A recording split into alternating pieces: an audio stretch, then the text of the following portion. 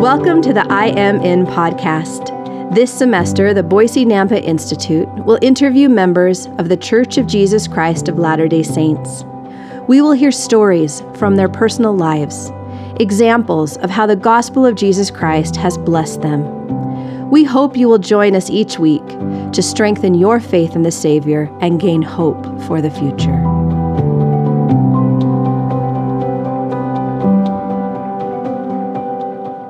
Today we are here with President Millington from the Boise YSA Stake, and we're excited as he's newly called to be a counselor to President Vern Porter.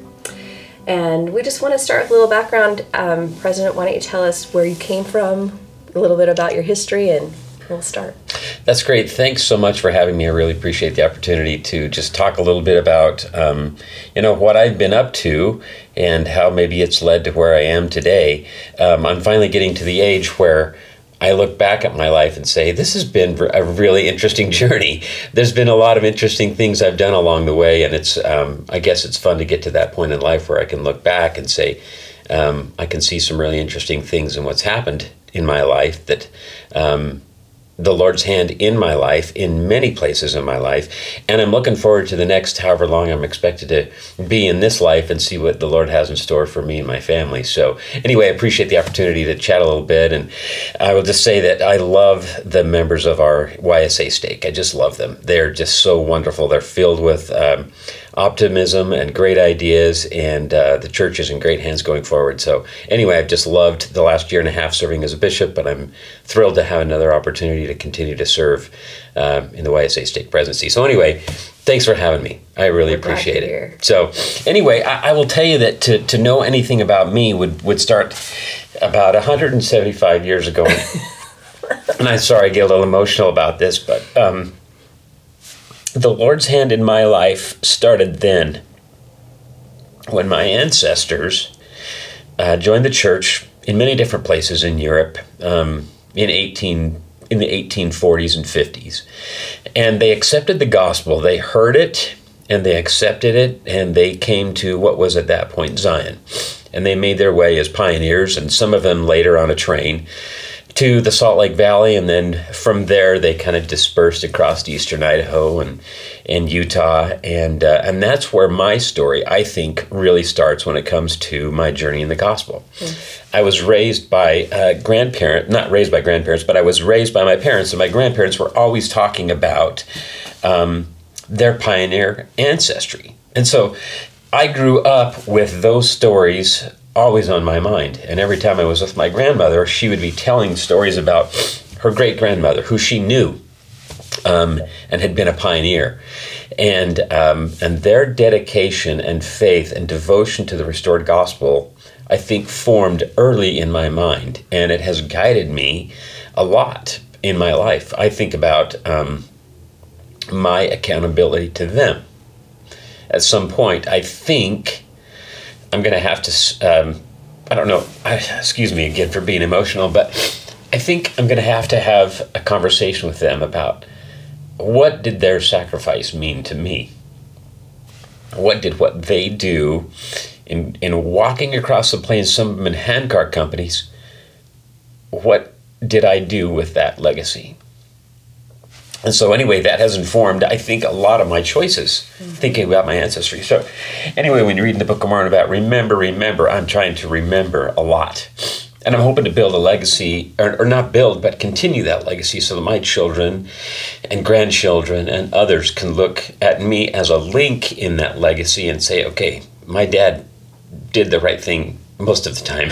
Yeah. At least he tried, right? So anyway, that's just, I think, as you can tell, because I'm kind of emotional, that link is absolutely critical to the way that I look at my life and where I fit and what I'm trying to do here. Yeah, so, and I share that with you. I have a 50-year gaps between myself, my father. My grandpa was born in 1877, and my great-grandpa was in Nauvoo, probably with your grandparents. Probably so, absolutely. Came from Europe. Yeah, absolutely. It'd be funny. We'll get together in the next life, and we'll say, hey, you were in Nauvoo, too. Right. Yeah. But it is powerful to go back to their courage and what they did. At the same time, they will look at you with the courage living in this day and the challenges that you are bombarded with and the leadership you're giving these young adults.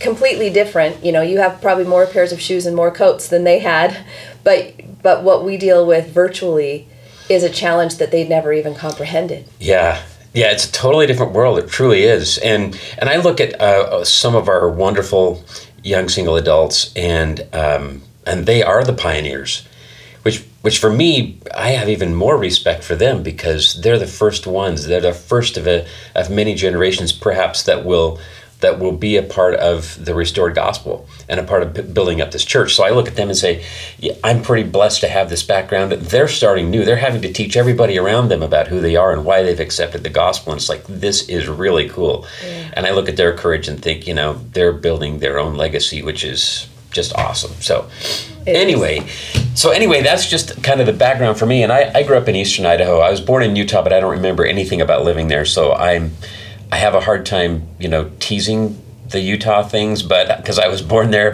You don't have to tell people that. That's exactly right. You can claim Idaho. 100%. But I do claim Idaho, and I don't remember living in Utah. My parents, when I was young, moved to Idaho, or to Eastern Idaho, and I basically grew up in Chubbuck, and then my first memories are living just outside of Blackfoot on a little farm. And my dad, who was an accountant at the tractor dealership, literally, we had this little farm, and so I grew up on the farm, and I learned how to work hard early, how to take care of the cows morning and night, and just it was and then in the summer times, we didn't have much. I didn't grow up with much, and we were kind of scraping to get by, but we made these little wooden boats, my brother and I, and we floated these boats up and down the canal. I mean, that was entertainment for us, which was the healthiest, cleanest entertainment.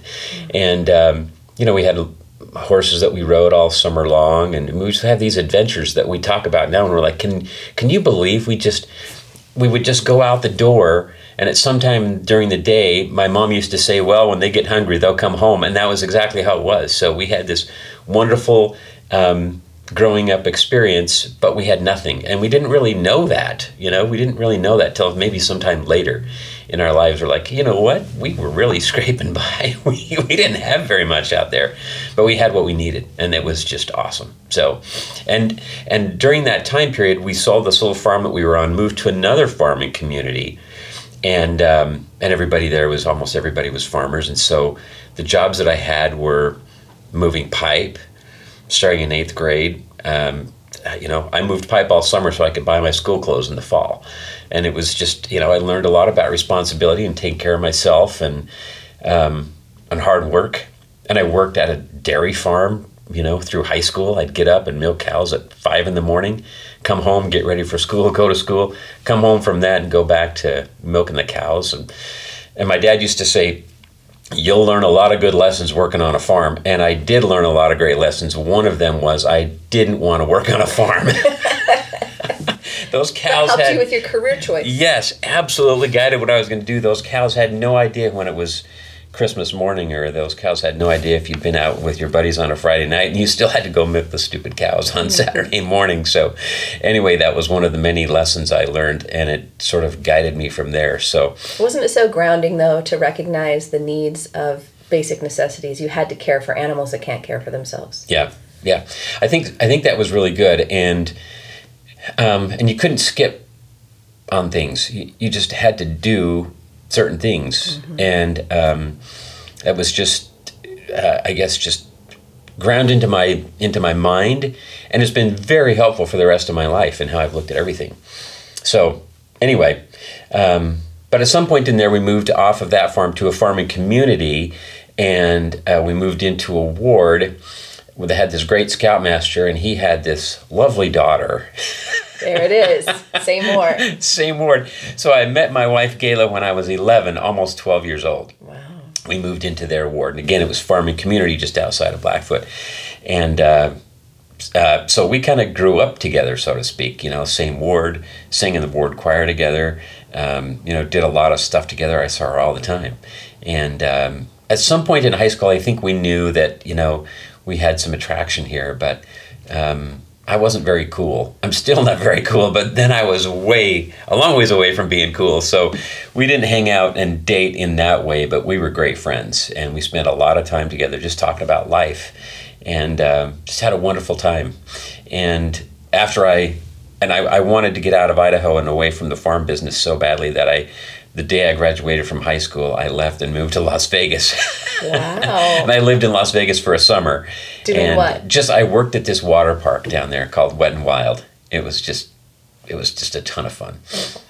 I lived down there with my uncle and just had a wonderful summer. And anyway, when the summer was done, I was like, I guess I need to go get on with school. And I did that. Went on a mission after a year of school. I went on a mission and I was called to serve in Clearover in Portland, Oregon, which was kind of funny because my friends, one of them had just received his mission. My roommates at Rick's, where I had gone to school for a little bit, one of them was going to Australia, and one of them was going to Bristol, I think was his mission in the UK. So everybody was going, and I went over to Oregon. It's like not very far. But then once you get there, the same thing happened to me. They had just opened India and Russia the year I went on my mission. And I had friends going to both from my BYU ward. And then I got New Jersey. Yeah. And so you do have that, like, the exotic hope. But then you get to a stateside mission, and how great is it? You can already speak the language. You can teach on the first day. You have access to stores and restaurants. Yeah. There was just some wonderful things about serving stateside. Yeah. I mean, the first day that we got there, the assistants picked us up at the airport, and I still have this vivid memory of we went to Taco Bell before we went over because we were all just off the plane, coming clear from Salt Lake. It was a long journey. So we went to Taco Bell before we went to the mission office to meet the mission president. I'm like, I know how to order at this Taco Bell. So that was nice for me. And I didn't really want to go to some crazy mission. My older brother was in Korea, and I was scared to death I was going to end up in Korea. So when I got the mission call to go to Oregon, I'm like, this is great for me. The other thing that was interesting is that it became clear to me at some point, and I don't know when, that I was exactly where I was supposed to be. And the Lord put me right where I needed to be to learn the things I needed to know, to strengthen my testimony, to build my testimony, and to get me ready for the rest of life. And I will tell you that I have wonderful friends who didn't have the opportunity to serve missions, and they are still going to learn all the lessons that they need to learn. And they're going to have all the same opportunities. But for me, being in Oregon on my mission with my mission president, who was hugely impactful in my life, that set in motion a lot of really important things for me. And I'm so grateful to have had that time, and that the Lord knew where I needed to be. And I went to work. Now, there were hard times, and there were great times, and everything in between. I was just recently looking at my mission journal, and I was like, man, I was really struggling right at that point in that specific city. That was hard. But then, I'd wait 2 weeks later, and I'd be reading, and I'm like, we're teaching all these people. We're having these amazing experiences, and I tend to remember those amazing things. And I have to go back to my journal to realize, there were some really crappy times in there too. Yeah, that's the incredible part of a mission. It's like a whole life in 2 years. You have the ups, the downs, you see the service, but everything's at higher intensity. It's like a condensed mini, get ready for what's coming. Yeah. Yeah. And I will tell you that's when all of these things came alive for me. The Book of Mormon just came alive. The prophet Joseph Smith just came alive for me. And for me, that's the time I needed. And again, there's a lot of fabulous people in the church that didn't have to go on a mission to learn all that stuff. But me, probably because I was a knucklehead all the way through high school, I needed that time for the gospel to really come alive, for that to shape what I was going to do. That's amazing. So what did you do coming home from your mission? So I came home from a mission. I went to College of Southern Idaho because I had no money. And so that was cheap. My parents lived in Twin Falls by this time, and I went to College of Southern Idaho for a year and a half.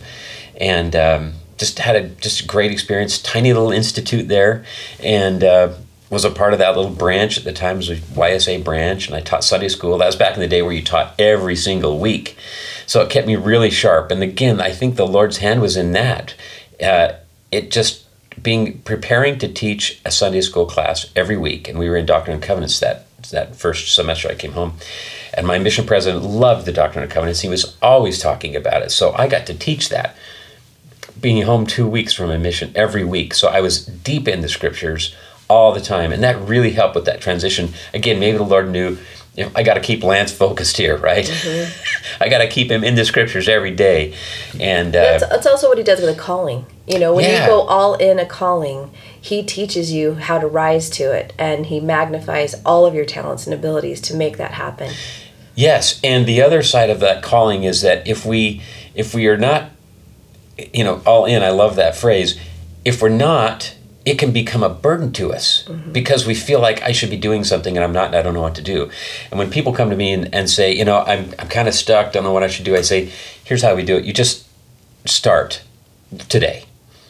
And I'll tell you, the Lord will help you today in that calling.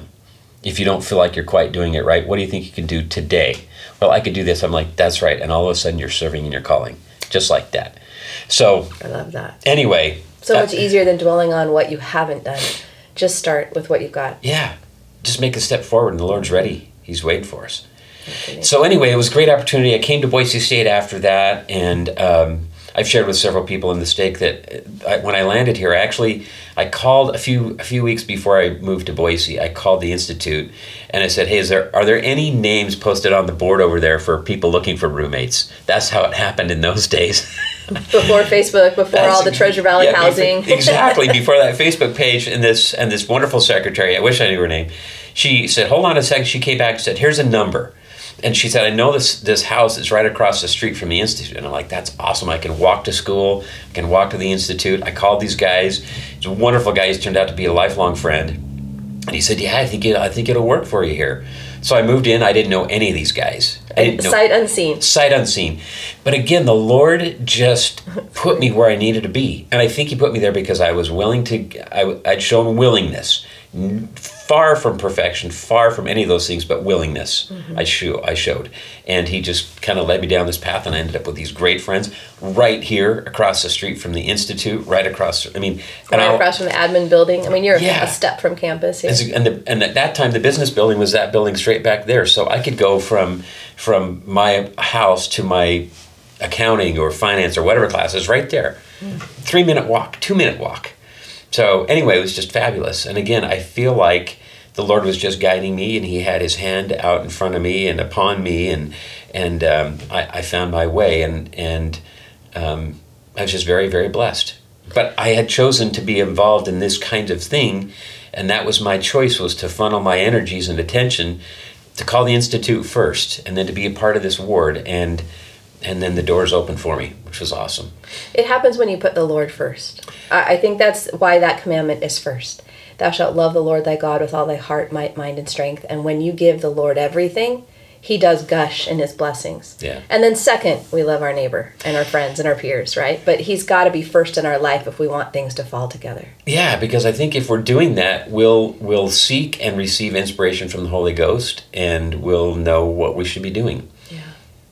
Anyway, so that was wonderful. I came here, studied marketing. I knew that I wasn't going to be great at technical kinds of things, but I loved the idea of how do people make decisions? How does advertising impact the way that people, spend their money or spend their time? And that was just fascinating to me. So I studied marketing, and then during that time, my lovely wife came home from her mission. Where did she serve? She served in the Oregon-Portland mission. No! Same mission. It's a crazy story. We grew up together. I went on my mission, came home, knew that she'd been out doing all kinds of interesting things, going to school and just all kinds of interesting things. And then she decided to go on a mission. She called me up and said, hey, I got my mission call. I said, where are you going? She said, I'm going to Oregon. I'm like, no, you're not. Quit messing with me. I'd been home from that mission for 2 months. And she's like, I'm going to Oregon. I'm like, what? Just couldn't believe it. Wow. So and this is back when you went at 19, she had to wait till 21. That's exactly right. Yep. So I'd been home, and I came home in July. She went on her mission in January. So she had 6 months with my same mission president, wow, who I'd gotten to know very, very well. And anyway, that has tied us together, which has been so fun. So where did she land after her mission? She came here. She said, I'm coming there because I think we have something we need to get really serious about. So I always tell people, she went on her mission, felt the Spirit, and knew it was me. No, I'm taking way too much credit, but we had always felt like there was something that we really needed to understand about one another. And there could be some great opportunities for us here. There's much more to the story, and someday I'd like to tell you the whole story. But that may be a whole other podcast. We'll have to include Sister Millington on that podcast. Yes, actually, there's 2 different stories of how this whole thing came about. But she came here, and sure enough, within 6 weeks, we were engaged. 6 weeks. 6 weeks. 2 months after that, we were married. Wow. So she came home at the end of July and moved here in August. We were married in November. So we just celebrated 32 years last week. Congratulations. So, That's but we awesome. knew, we spent so much time together. We just really knew. And anyway, that's been, what a blessing. My goodness. That's awesome. Yeah. So how did you know what to graduate in, and where did it take your career? Well, I just marketing was as close as I could get, right, to what I thought I might want to do. And in those days, when you left school, you didn't have recruiters coming around trying to help you get jobs, right? It was go find something. And I couldn't find anything for a good 6 months. And my wife's like, what are you doing? You just spent all this time and energy working over here, and what are you going to do? And finally I got a job with a small company. Actually, it was an entity of Micron called Micron PC.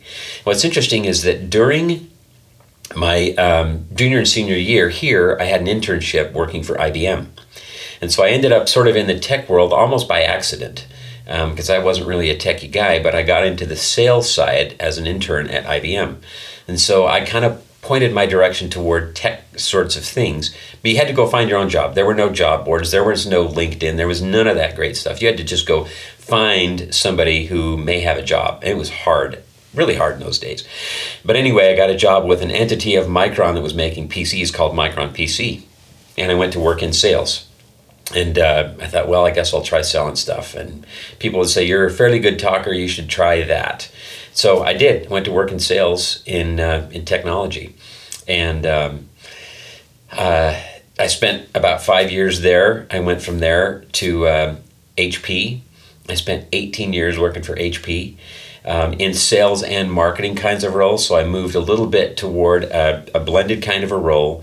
And I ended up, when I left there, I was managing a team of salespeople across the Western U.S. that called on our biggest partners. I had a wonderful, wonderful experience there. And I think that to get that first job, again, the Lord was looking out for me. Actually, the second job, I should say, when I was kind of tired with what was going on at Micron PC and felt like I had stalled out. I had a good friend who had actually been my bishop here in the YSA ward, who worked for another tech company. I called him and I said, is there anything going on that you might know about? I'm thinking about doing something different. He said, yes, you need to call this person because the hiring manager for this is coming in from Boston next week. Wow. So you need to call him right now. And I called him and it's like, boom, the doors opened and I had this job that really shaped the rest of the next 25 years of my career by making that one phone call to a man I'd met in the church. So you talk about the blessings of the gospel. Yeah. I knew him. He's still a wonderful friend. And anyway, because I'd chosen to be around the church and he was in a position, it just came together. And it was such a blessing. And really, the next 25 years of my career were because of that phone call and that interview and what happened from there. Isn't it amazing, those pivotal points that come together, and the Lord's always right there in that crossroad? Yeah. If you're looking for him to be there, yeah. I think he's there, but to what extent do we expect him to be there and ask things of him that we should expect, right? Well, President Nelson said we need to seek and expect miracles. Yes. Right? And he meant that literally. Keep your eyes open, watch where the Lord is in every crossroad, in every pathway, in every day. He's always around. We just don't always acknowledge how much he's a part of our existence. That's right. And I think that, when we're told to in all thy ways acknowledge him, mm-hmm. That acknowledgement leads to more blessings. I always. Think. Yeah. Always. And the Lord loves effort, right? He loves us to see us trying to be moving in good directions, and he supports that. It's when we don't try that we wonder, well, where is he? Well, yeah. We've got to give something to receive something. Yeah, and I think that we read about it, it's after the trial of our faith that these blessings come. And so all these things that I've talked about, how I can see the Lord's hand in my life, I'm leaving out the parts where I didn't know what to do, and I felt like I was going to get stuck, and I felt like maybe I would have no job for a while, or whatever it might be. There's that side of this thing. So I think it's really important to know that some of these things I've spoken about don't come just because the doors just opened. There were moments and days and weeks and sometimes a couple of years of wondering, what am I supposed to be doing here? But I think that the idea that the Lord loves effort, like President Nelson has taught, the effort is, am I on the right track? Am I working hard? Am I doing my part? And am I expecting that at some point the next door will open? And I think that's a lifelong thing too, by the way. I don't think that when you turn, I'm 55, I don't think when you turn 55 that stops and it's all done. I think that continues through the rest of our lives. And that's why we're always growing. We're always learning. We're it's line upon line, precept upon precept, and the things that we have learned help to guide and inform the next things we're going to do. And that goes on for the rest of our lives. I hope so anyway. We ought to be learning. We ought to be getting more faith. We ought to become even closer, more intimate with the promptings of the Spirit and understanding the Lord's blessings in our lives for our whole life. Absolutely. Yeah, Aristotle's like, we are what we repeatedly do. Right? And so our daily efforts, those little things that we repeat all the time in church, if we are on our knees talking to our Maker, and if we're opening the scriptures and being taught by Him every day, those sound like such small things, but they make all the difference. All the difference. Yeah, all the difference. Absolutely. In my career, working for big companies like HP and Oracle and Underwriter Laboratories, these big companies, I traveled a lot. So I was gone probably 3 times a month. I'd be gone for maybe 3 days, 2 to 3 days. Fortunately, I didn't have a lot of international stuff. So, I would go to Chicago for 2 days or Dallas for a couple of days or to Seattle or Portland or, San Francisco or LA. I was just always regionally mostly, and I'd be gone for a couple of days. And so, I was hopping on planes all the time, and I was in large groups of different kinds of people. And I didn't necessarily make a choice. I feel like the choice for me to be who I am had been made a long time before that. But as I started to get into these groups of people, and I rarely worked with people who are members of our faith.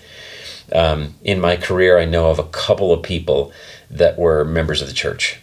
But for the most part, I worked with people who are not. And so we'd spend a lot of time, we'd go out to dinner a lot, or you're doing those things a lot. And it became really clear early in my career who I was. You're not drinking? Nope. Why is that? Well, and then in those days you'd say, I'm LDS, and sometimes known as Mormons. And they'd be like, oh, okay.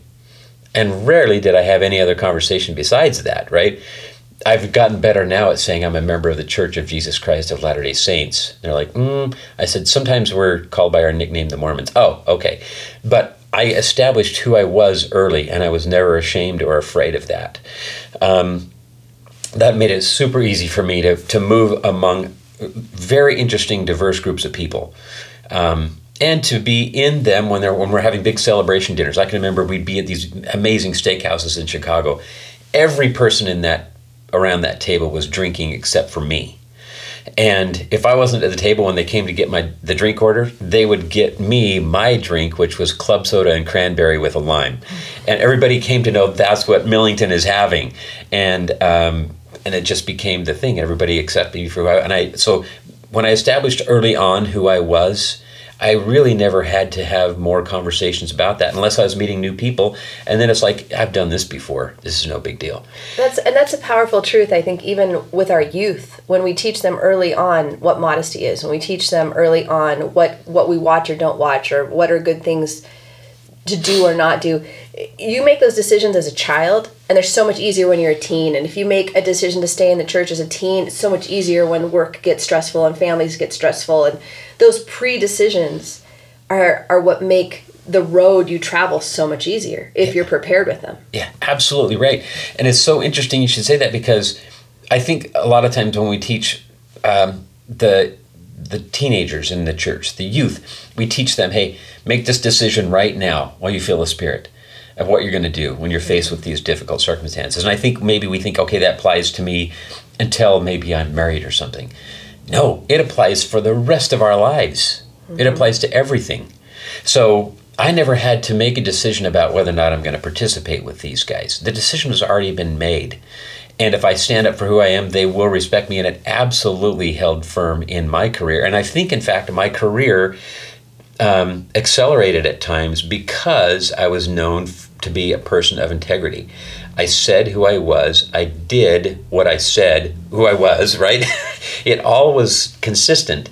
And so managers would look at me, and at times when I was 30, 32 years old, I was managing these big accounts and all this revenue stream. And I think part of it was because they knew that I was a guy who was consistent and had integrity and wasn't waffling on anything. Mm-hmm. On anything. You were steadfast with your love of the Lord first. Yeah. And when you are committed to Him, and He has said, take care of your body, don't drink, or, do the following things, you made your commitment to Him first, which helped your commitment to man and to work and to other things easy. Yeah.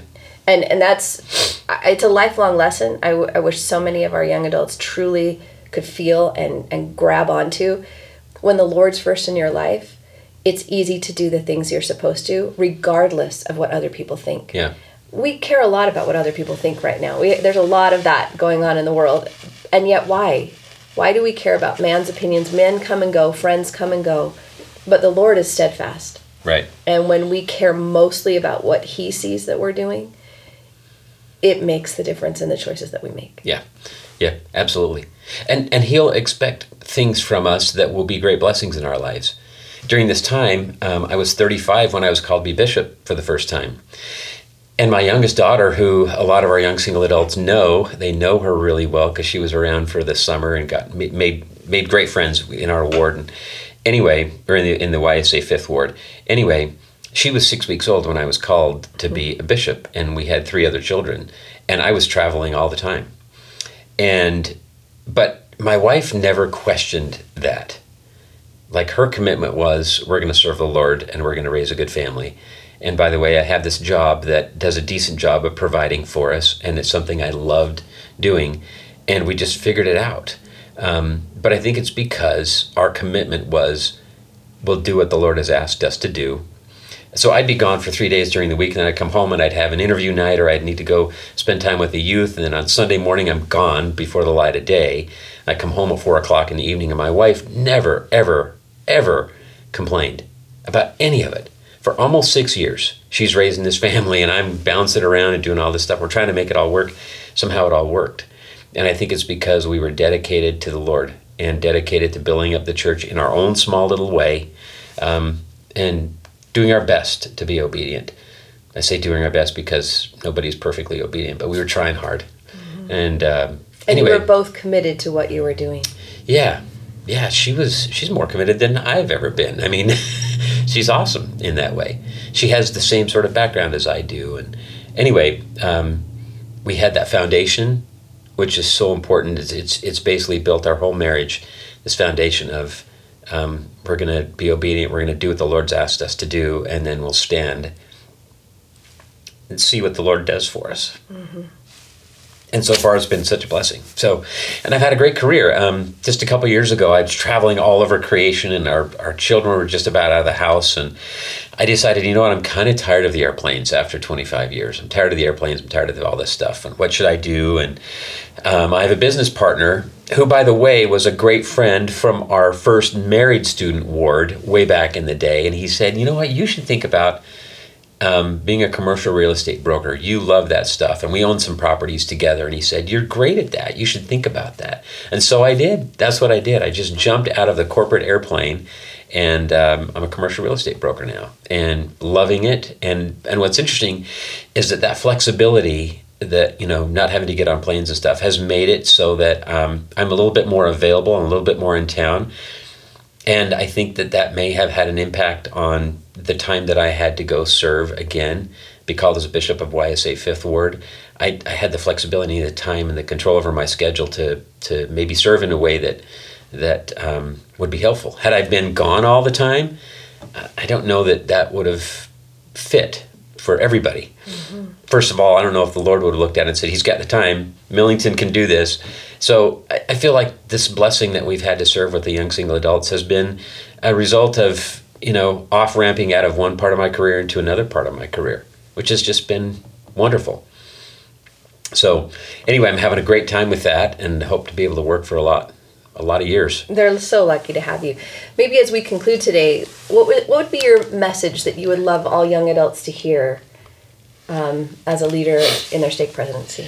Yeah, and for any of our young single adults who have been in the Fifth Ward and have been hearing me talk about this whole time, I think there's a few themes that are always on my mind. The first one is that the Lord knows us. He really does. He never forgets us and never gives up on us. He's there. We think about standing at the door and knock. He is there. And these miracles come, but that trial of our faith has to be there. I think that he, like you have said, and like the prophet has said, he loves effort. He wants us to know that he's there and that it's going to take a little bit of effort and work on our part in expression of our faith. But I also believe that he will immediately hear our prayers and often answer them in a very real way, early in our journey and often in our journey, wherever we might be. So I think that's really important. The next thing is I think there's power in our covenants, great power in our lives, in things that we can't even understand. There's power in keeping our covenants. And that's really super important. I think the other thing is, and I've been talking about this ever since the prophet started inviting us to think about things this way, and the general idea is, how do we let God prevail? What does that mean to let God prevail in our lives? I'm learning more about that all the time in my life. What does that mean? And it can mean a lot of different things for each of us individually, but the idea is, what is it that we think is so important that maybe isn't that important, that we can set to the side and allow God to replace it with something that's more important or more lasting? And that idea of letting God prevail, being obedient and watch the miracles unfold before us, I think is so important. And it takes faith. It absolutely does. I don't discount that at all. But if we do that, we'll see him prevail. We'll see him go forward ahead of us and open the doors and invite us to step through. And anyway, I think that the blessings in our lives that we see from the gospel are there for all of us. And my invitation is the same all the time. Seek the Lord. Do it through daily habits. Make sure that he understands that you're ordering your life in a way that you invite him in, and then let him prevail. And it leads to great blessings. Not without challenges or trials or anything else, but it leads to... But it's the road you want to be on. It is, absolutely. And I know that to be true. I absolutely know that it's true. And I'm convinced more than I ever have been in my life that the Lord is at the head of this church, and he knows us. That's how big his thinking is and how individual his thinking is. And anyway, it's a great blessing in my life. Hope it is for everybody else's as well. Oh, it will be for sure. Thank you so much for being here today. Thanks for having me. It's been a pleasure.